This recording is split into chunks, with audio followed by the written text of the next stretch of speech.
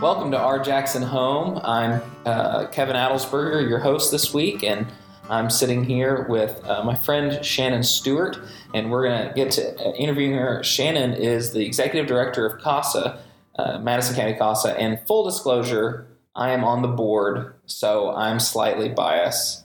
But welcome to our front porch, Shannon. Glad to have you here today. I'm glad to be here. Shannon, let's start by talking about who you are, and you're a very interesting person. Thank you.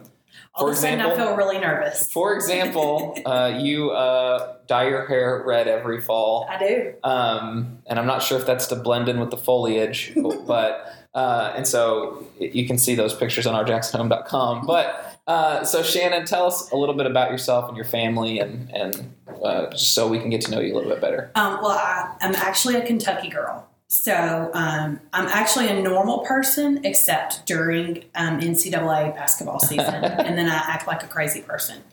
And so I grew up in Paducah, Kentucky, just 2 hours north of here. Yeah, which is pretty close to where I'm from originally. Exactly. And I came to Jackson, and for people who are good at math, they'll be able to figure out how old I am, which it would take me probably the whole length of this podcast to do the math. But I came to Jackson in 1994 to go to Union University. Met my husband, John, there. He's originally from Tupelo, Mississippi. Okay. And we met at Union, got married, moved to Memphis. He went to school. He got a job in Jackson after he graduated from law school. He works here in Jackson at a firm. And we have 4 kids. It's kind of, sometimes I have to catch my breath when I say that out loud. We have 4 kids. We have Sammy, who's 14. And we have Carly Hayes, who's 8. Sammy's in 8th grade. Carly Hayes is in 3rd grade. And then we have Stella and Addie, who are our twins, who are 6 and they're in kindergarten. And something interesting about that is, don't they go to like 4 different schools? 3. 3 different 4 schools. Girls. Last year it was 4 girls, 4 schools. This year it's 4 girls, 3 schools. Okay. But I have an amazing carpool partner who makes it all happen. Absolutely. So you came to Jackson for Union, like yes. a lot of us did. And your husband's an attorney in town. What do you love about the city of Jackson? Why did you guys? I'm sure there might have been other offers for him when he graduated. Why did y'all choose Jackson? I'm sure there were other offers, but this is kind of how it went down. I did not like living in Memphis. I mean, growing up in Paducah and moving to Jackson, I lived the first 18 years of my life in the same hometown. So I went to church with the same people my entire life.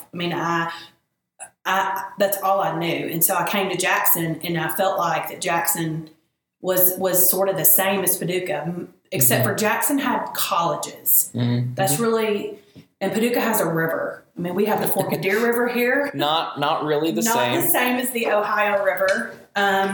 But essentially they were to me, they were like the same town, the same size. And so when we moved to Memphis, I just felt like a stranger, and I didn't like that. My daddy grew up in the same town that I grew up in. So you know everybody. So I know everybody. And so when when you're a student at Union, you are introduced to a lot of things. And one of the things I was introduced to was just the greatness of the city. I have fond memories of driving down Highland Avenue with my sorority sisters, acting ridiculous, going to the NAIA basketball tournament at the Oman Arena. And that was just something that you did. And I remember when cool coffee shops opened downtown, and we were so excited that there was somewhere cool to hang out. That was the 90s, folks. It's not, Jackson's come a long, long way since then. But I told John, I was like, look, I'm moving back to Jackson. A lot of our friends that we were friends with in college either stayed in Jackson or they went to school like John did in another city. Or moved away to take another job in another city. But everybody was kind of making this exodus back to Jackson at the same time. My brother and his wife had gotten married the year after we did. They had moved to Memphis for my sister-in-law to go to school. They had moved back to Jackson. And so I was like, look, I hope you get a job in Jackson because I'm moving back there. In fact, in December, before he graduated the next May, we moved back to Jackson. So his last semester of law school, he commuted to Memphis. So quite a drive every day. Mm-hmm. He and another friend of his friend, John York, who's still... He and his wife are great friends of ours still today. Mm-hmm. His wife is the one who dyes my hair red. Okay. So, he and John drove back and forth every day to Memphis. Gotcha. Because John had moved back home to Jackson too. So he's an interesting person. You should have him on the podcast. Well, sometime. You might be a little biased. But, no, he's very interesting. I bet he is. Not my husband. Oh, not your John husband. York, the other John. Okay, I don't know John York. Oh. I know Abraham Lincoln, also known as your husband. Yes. For those of you who don't know Jon Stewart, he kind of looks like Abraham Lincoln. Yes. So Shannon, I did some same kind of thing. I graduated and I was like, I want to move back to Jackson. And we hope that our Jackson home can help make that feeling more real for more people and help keep people from moving to all the big cities around. What are some can you tell me about some more of your community? I know obviously you're a director of a nonprofit in town, which instantly means you're involved in the community, but you're involved in the community in other ways. Sure. What are some of those other ways? Well, one of the really cool things is John and I are members of All Saints Anglican Church, and so our church is very active in the community. I mean, if you sit in the pew, well, we don't have pews at our church. That sounds really weird, but if you sit in our church congregation on Sunday morning, you look around, there's other directors of nonprofits in our community. There are people who serve on boards for nonprofits. There are people who work for nonprofits. And so we're fortunate in our tiny congregation to have people who are daily out doing the work of the community. And so coming in contact with people. When I first started getting involved in the nonprofit community in Jackson, CASA was really the first nonprofit I was really involved with. But my husband actually serves on the board of Area Relief Ministries and he served on the board previously. And then when we started having all of our children, he needed to take a break. And so he just recently in the last year came back on their board. And my girls and I and John was out there with, our family of 6 did trunk or treat at the Hub Club in Hillcrest Circle last Thursday. Awesome. And that's something that we do every year. We enjoy going out there. I think the work that the folks at Area Relief Ministries, I've seen it come to fruition. Like I've sat around a table with Lisa Peoples and Andrea Hudgens, seeing them dream about what a true community center could be. And I see it, and it's a beautiful thing to see it to come to fruition and to watch your friends do it. Yeah. So I think that's a great point. And so Lisa, if you're listening to this, send me an email and we'll set up a podcast with you really soon. Because and that's something in the Rim in the Inn, which the new season of Rim in the Inn starts this week, this next week. And, 10 years ago, well, it wasn't quite 10 years ago, but John and I were involved with the beginning of Rim in the Inn. So it's just been cool to be able to see, just different people come together in this community and say, we have a need. We have homeless people sleeping behind the amphitheater at the Casey Jones Village. We have homeless people sleeping under underpasses, and my husband's office is downtown, and we would see homeless people all the time. Yeah. So we just started asking questions and, how can we meet the needs of the people in this community? So that, Area Relief is something that's really, our family's very much involved. My 14-year-old daughter goes there some during the week in the afternoons and volunteers at the Hub Club. That's awesome. And so that's just something that we do. I serve at the Rifa Soup Kitchen. I love to do that. I was telling some ladies this morning in my Bible study that serving someone a meal is actually a way that for me, I can be the physical hands and feet of Jesus. When Jesus was here on earth, he fed people not only spiritually, but physically. And, standing across from someone and offering a good morning or a good afternoon to them and giving them a cold glass of lemonade or tea and serving them a meal is a way to provide dignity to them, but also just to show them you're cared for, you're loved, and, I want to help you. Absolutely. Well, there's very few people that I know that are as involved in the community as the Stewarts. And as a Jacksonian, I'm thankful for that. We're going to head into our first break. And when we come back, You're going to get to tell us all about CASA. Okay, good. So this is our Jackson Home, and we'll see you after the break.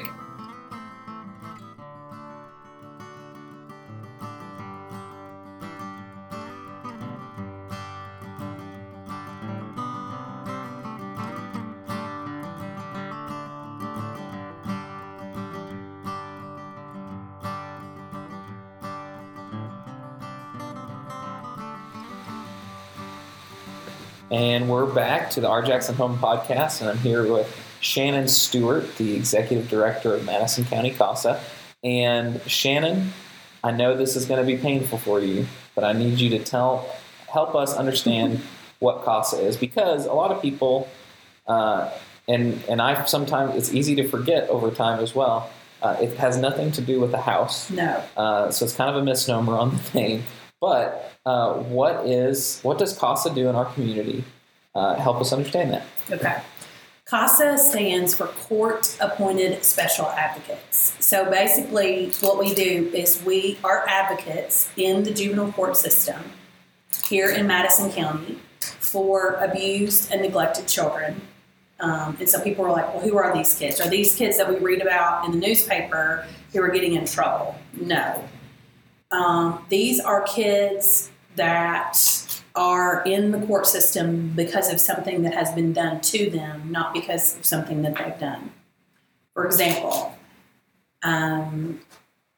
kids who are removed from their parents' homes by the Department of Children's Services because of drug exposure, because of unsanitary living conditions, no utilities, no food. So the majority of the children that we work with are in foster care. If they're not in foster care, they've been removed from their parents and placed with a family member or with a neighbor or cousin, grandmother, somebody. But most of them are in foster care. We do sometimes operate outside of the realm of the abused and neglected children, just because Judge Little really likes us, and she thinks that the work that we do is done well. And what a lot of people don't understand is all the work that we do is done by our volunteer advocates. So I'm not the one that's going to the home and sitting down with the foster parents and the kids. It's one of our trained volunteers. So a volunteer will give up. I mean, that sounds like a really involved process to do that. I mean, how much time does a volunteer usually give? Well, it's usually, if it's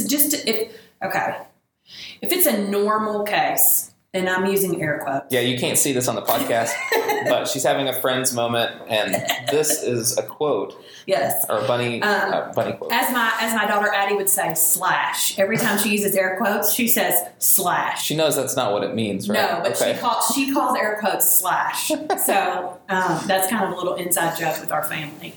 But what was I saying about Kevin? About how much time involved? Oh, yeah.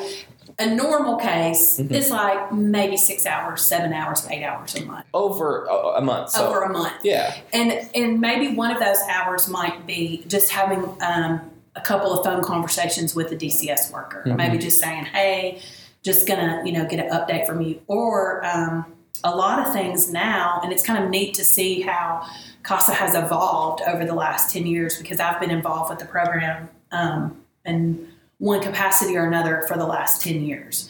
And so like where it used to, you'd have to pick up the phone or go to the DCS office to talk to a DCS worker. DCS people and DCS workers are state employees. They use an email and they will email you and they will respond to our volunteers. So a CASA volunteer spends somewhere between 8 and 10 hours a month. And if it's a case in crisis, it's really not any more than like 15. And some people are like, gosh, that's a lot of time. But the reality is that when you realize that you are gathering information for the court to make recommendations to Judge Little about what needs to happen with this child, I'm willing to give up 15 hours of my time. Yeah. How does the court, it's just explain the role of the court's authority in this, and why does the court pay so much attention to what these people say? Sure. Well, partially because, as CASA, I tell people we work at the pleasure of the court. We're not court employees, so we don't work for the judge. We don't work for the clerk. We work for the kids. That's what we do. I mean, our priority is the kids. And the majority of the time, we are working hand in hand, like it's a beautiful picture. Everybody sitting around a table holding hands, singing Kumbaya, working for the betterment of the children with DCS, with the court, with the attorneys, with maybe the school teacher, the school counselor. In a perfect world, all of those people are sitting around the table and having a conversation about what needs to happen to this child. Yeah. But I can tell you, in 10 years of doing this work, in fact, I was in court this afternoon right before I came to meet you. Judge Little will look at our court report because she appoints us to cases when they come before her for the first time or maybe the second time. And then we appoint myself and my coworker Dayton Brown. She's our case and volunteer manager. We appoint the cases to our volunteers, and we try to match volunteers to cases. And then when that case comes back to court, we present a report to the judge. Judge Little, 9 times out of 10, will turn to the last page of our report, and the last paragraph of our report says, CASA recommends, and we'll do a bullet point of the recommendations that we make. And she usually is pretty much in line with our recommendations. There's a lot of things that CASA volunteers find out that other people who are working on the case don't find out. And it's not because we're like these awesome investigators and that the FBI should hire us to do their work. It's just that because we're people consider us a neutral party. And I think that's what makes the work we do so beautiful is that, DCS people, I have dear friends who are DCS workers and who have worked for DCS for 15 or 20 years. It's not that they don't have the best interest of the children at heart, because I think the majority of them do. Part of the problem is that they have all of this red tape and paperwork and protocol and all that they have to follow. Absolutely, yeah. CASA's, we have to follow a protocol. I mean, we can't just go in there and like throw people under the bus and be like, whatever. And we're not the police, so we don't investigate the cases as far as like, that is concerned. But we talk to the investigators about what's going on with the children. If the child was a victim of sexual abuse, we work with their counselor and we talk to their counselor about what's going on with them and what they found out maybe in their forensic interview. And we talk with, we work very closely with the sheriff's department and the police department and their investigators who investigate crimes against children. And so I have those folks on my speed dial. Yeah. In fact, I had a conversation with investigator Danielle Jones from the Jackson Police Department just this morning about a case, just to see if there was any new information. So we present that information to the judge and we say, we feel like this is the best interest of the child. Yeah. There's no one else in that courtroom who's doing that. I mean, ultimately the parents should have the child's best interest at heart, but they're the ones who the child was removed from. Yeah. And so they made some bad decisions that got them there. And so they have their own thing that they're working out. So, and the parents have attorneys. The children are appointed guardian ad litem attorneys. And that attorney has to represent that child in court. But I don't know. I just feel like CASAs are, like, we're the loudest voice for the children in court. And I mean, and people who know me know I don't have a problem speaking up and saying what I think or I feel. So, really? Yes. Well, the beautiful thing is sometimes when people volunteer, they do some manual labor or they do some things, and it's really easy. It's very important for those organizations, but it's sometimes easy to forget how much value that has. But when you do something as clearly life-changing and respected in the court's eyes as something as a CASA volunteer, it's really quite significant. Which is why I'm still doing this 10 years later. Yeah. I mean, I became a CASA volunteer in 2005. I read an article in the Jackson Sun about CASA needing volunteers. I went through the training. I got sworn in. I took my first case. And, I honestly, I remember going home and telling John, this was before we had our kids, I remember telling him, this is what God made me to do. Like this is what I was created to do. And I remember telling my dad was like, finally, somebody's going to listen to you when you talk. Like, so, and I think about how, like, when I started out at Union, my degree is in communications. Like, I really thought that I was going to be a television or a radio newscaster. Yeah, I thought that. But then I realized that in order to do that, like, you can't. We were talking about this before we pushed the record button on the podcast today about how when you have to be, like, I can't sit at the news desk and say, well, that's a load of crap. Like, like, I can't say that. I can't just put my own little personal spin on it. Yeah. And I just didn't really feel like that I could do that. I feel like, God's given me this ability to I may not always be the most well-spoken person, and sometimes I have a potty mouth. And so, but I think that, this job is where, this is my sweet spot, because I can be a voice for people who don't have one. And so it's a beautiful thing. And, next year, CASA will be 20 years old in Jackson. And so we've been serving children in Jackson, Madison County. So we took our first case. We were chartered in 1996, but we took our first case and started serving kids in 1997. So this time next year, be on the lookout. We're planning a big party. Absolutely. It's going to be fun. Shannon, we're going to head into a break, and then when we come back, we're going to talk about an amazing success story that Madison County CASA has had and how people can support. So sitting between the Tennessee and Mississippi rivers, this is our Jackson home.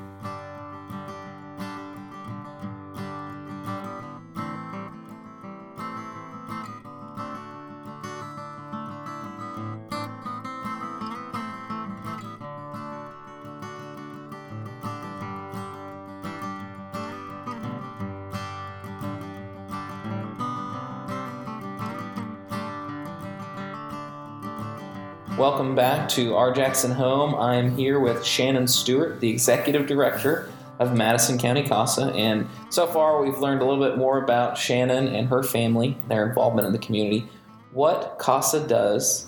And now I'd like her to kind of talk about an example of that work, which we had an amazing case this year that really a CASA was I forgot the word. Instrumental. Thank you, Shannon.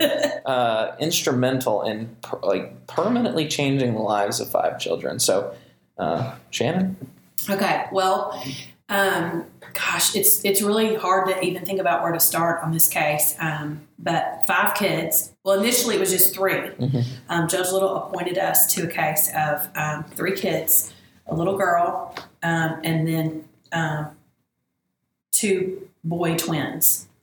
I was like, wow, okay, that mama had her hands full. And they had some issues, drug issues and the parents, biological parents. Had some criminal charges pending, I think in circuit court. And so when that case came before Judge Little, DCS had removed the children. They were in a foster home. Judge Little was like, we're going to need CASA on this case. And so we appointed Miss Pat Patrick, one of our CASA volunteers, to the case. And Miss Pat went right out, visited the kids. Look, oh my gosh. Miss Pat is like, she's like she is a grandmother, but she runs a clinic, and she is a medical professional. She does drug testing and, for work, if you went to go work at, like, say, Carlisle Tire, you would have to go take your drug test and your whatever. So she runs a clinic. And so she knows all about drugs and the dangers that they cause children. And she that's how she first came in contact with CASA is she had met some kids who were in DCS custody. She had done hair follicle tests on children, drug hair follicle tests. And people are like, what? 4-year-old kids test positive for drugs all the time in Jackson, Madison County. So that's a whole nother podcast that we can talk about. So Miss Pat went to go visit these foster kids in the foster home, and she called me when she was driving back. Now, another thing that you need to know is that we serve children who are in the court jurisdiction of the Madison County Juvenile Court. Mm-hmm. But because of the foster care system and the way that it works, there's not always an available foster home within our county. So these 3 children, when they were removed from their parents, they were placed in a foster home 2 counties over, like at the river, at the Tennessee River. Wow. Miss Pat drove over an hour to go visit these children in their foster home. She called me on the way back, and Miss Pat was like, nope, this ain't working. Mm-hmm. I was like, what do you mean, Miss Pat? She said, that foster home's not appropriate. And so I said, well, the case is coming back to court, in a week or 2. Just make sure you document everything, put it in your report. And so sure enough, there were some things that happened that resulted in those children being removed from that foster home. In the meantime, the mother gives birth to 2 more children, twins, again, boy-girl twins this time. They're placed in another foster home. So Miss Pat, we get appointed to that case, Miss Pat. And so this is all like in a 6-month period. I'm making this story sound like it's 5 minutes overnight, long, but it did not. Yeah. And that's another thing that frustrates people about the juvenile court system and the DCS being involved is things don't happen overnight. Mm-hmm. And people call me all the time, well, my neighbor's using drugs, and I called, the sheriff, and the sheriff told me to call DCS, and we may not hear a thing about that for 3 more months because that's just the system. And guess what? It's broken and it sucks, and that's a whole nother podcast episode too. But I feel like, the work that we do at CASA is just a little bit of trying to fix that brokenness. Mm-hmm. Because we just talk really loud about what we think needs to happen. And so Miss Pat we got appointed to the twins because the twins were actually removed from the parents at the hospital. The mother tested positive for drugs at the hospital. And so the children were removed, placed in foster care. Miss Pat went to go see them. And she went to go see them periodically, and she realized these babies were not developing the way that they needed to. And so continually, this case is coming back to court. We're still reporting on what we see. When Miss Pat goes to visit the home, and a lot of time passes, and the parents just they're not resolving their criminal issues. They're not resolving their drug issues. There was a whole bunch of other mess that happened that I really can't talk about. But basically what happened is the 2 younger ones, the baby twins, that's what I call them, the baby twins. The baby twins ended up being removed from the foster home they were in because of observations, once again, that Miss Pat made. She realized the children were not in an appropriate environment. They were basically just put in a playpen all day and weren't talked to or played with or anything. Mm-hmm. And so placed in the home as Brian and Amanda Larson Wells. And they had just actually finished their PATH training, which is the training that foster parents go through in order to be foster parents. And so they got a call. And the really cool thing is that I go to church with Brian and Amanda. Mm-hmm. And so they called and said, we're getting some kids tonight, boy-girl twins. And sure enough, the twins were placed with them. And they asked the DCS worker. The DCS worker said, well, you're just going to be a respite home. We're trying to figure out what's going to be happening with these kids. And so Brian and Amanda thought, well, they'll just be here like through the weekend or maybe 2 weeks at the most, whatever. Well, 60 days pass, 90 days pass, and Brian and Amanda have fallen in love with these children. Mm-hmm. And our entire church family has fallen in love with these children. And anybody who met these children had fallen in love with them. And the weird thing is that if you look at these babies and you look at Brian and Amanda, they look like they could be their children. Yeah. It's just one of those beautiful pictures of, I think, the gospel. But that's another story for another day. But so Brian and Amanda start talking to the DCS worker about, what's going on with the case and what about these other 3 children. And they actually had been having visits between the younger 2 twins and the older 3 children. And Brian and Amanda had kind of developed a rapport with the older kids. And so they said, hey, we want them all.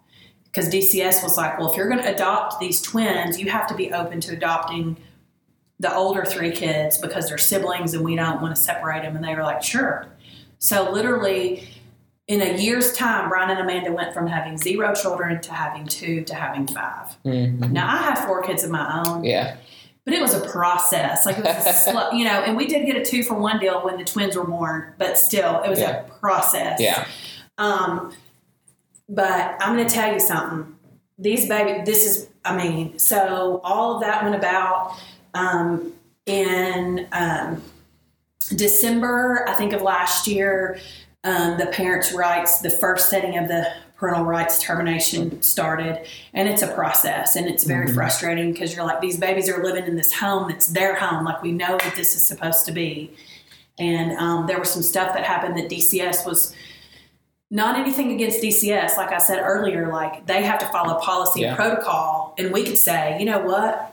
We know your policy and protocol, but we know that this is what's best for the children. And so we fought hard, and we called supervisors, and we stood up in court, and we told Judge Little, beyond a shadow of a doubt, that these 5 children needed to live with Brown and Amanda. And so in April, in early 2015, the parental rights were terminated.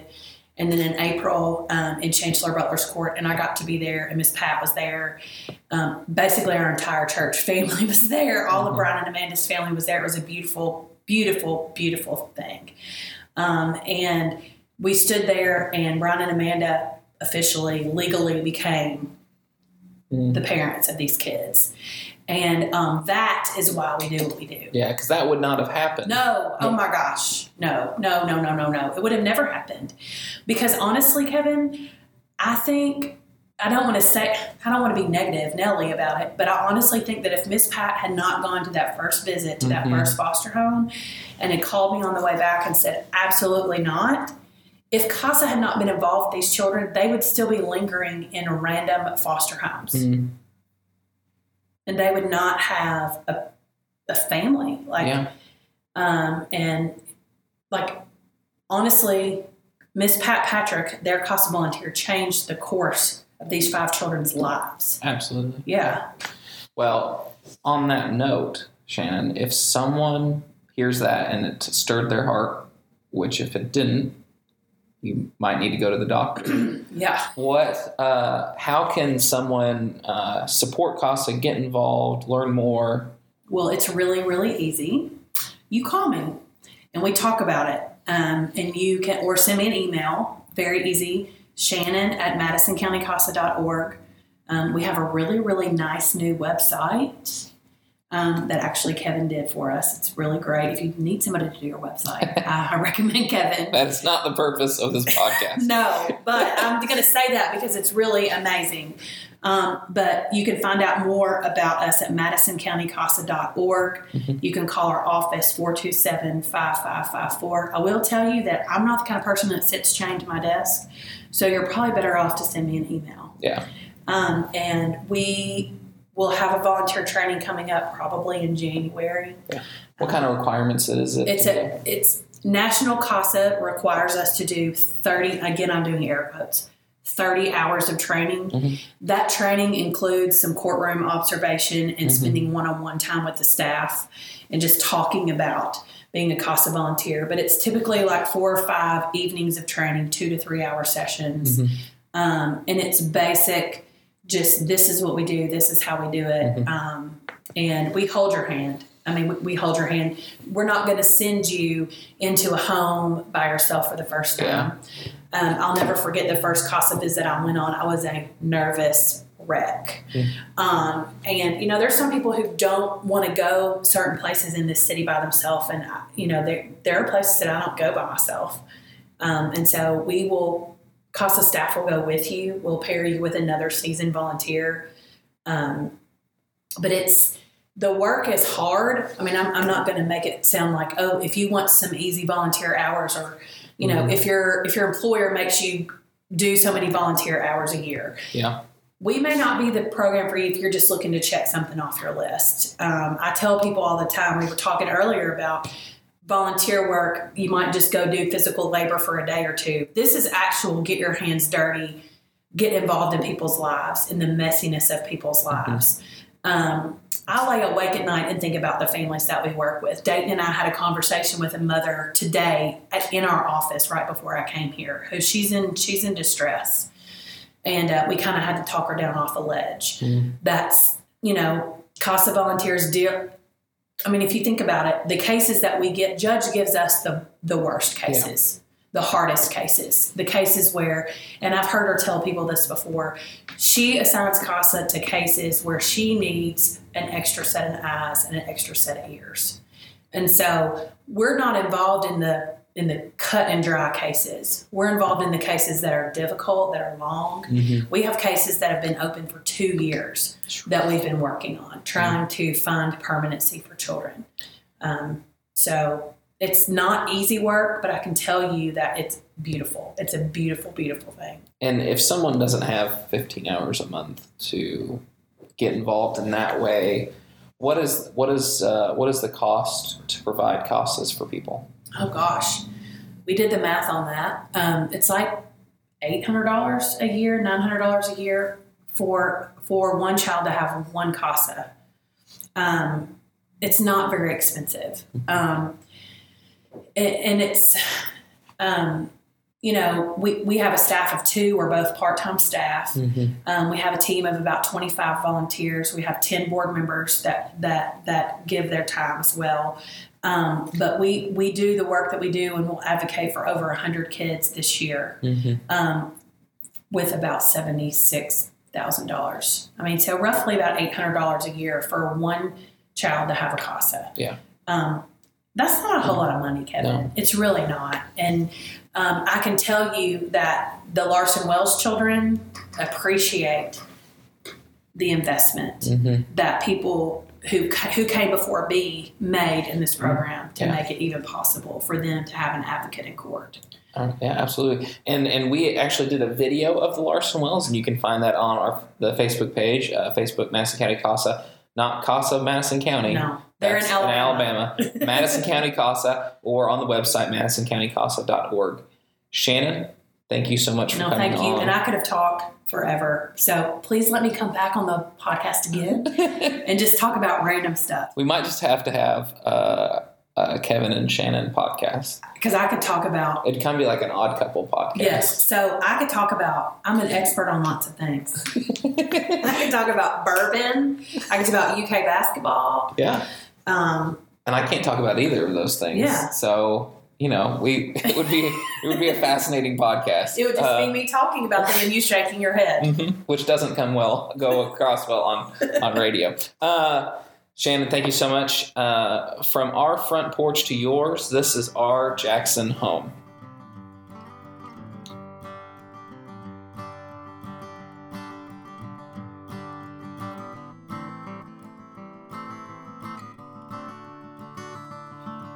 Today's episode was hosted, recorded, and edited by Kevin Adelsberger. It was recorded live at the Co. And to find out more about Our Jackson Home, visit ourjacksonhome.com.